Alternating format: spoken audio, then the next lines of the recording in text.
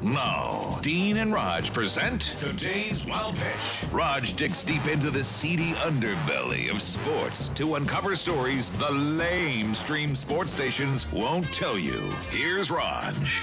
And today's topic, the clap. No, not the STD, but the art of clapping. A 20-year-old from Iowa is now officially the world's fastest clapper. Dalton Meyer set a Guinness record for most claps in a minute, 1,140.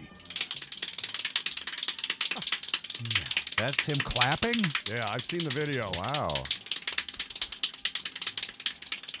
Meyer uses a technique called wrist clapping, where he strikes his palm with his wrist and fingers, and said he's been practicing it since elementary school. He must have been annoying at the school plays.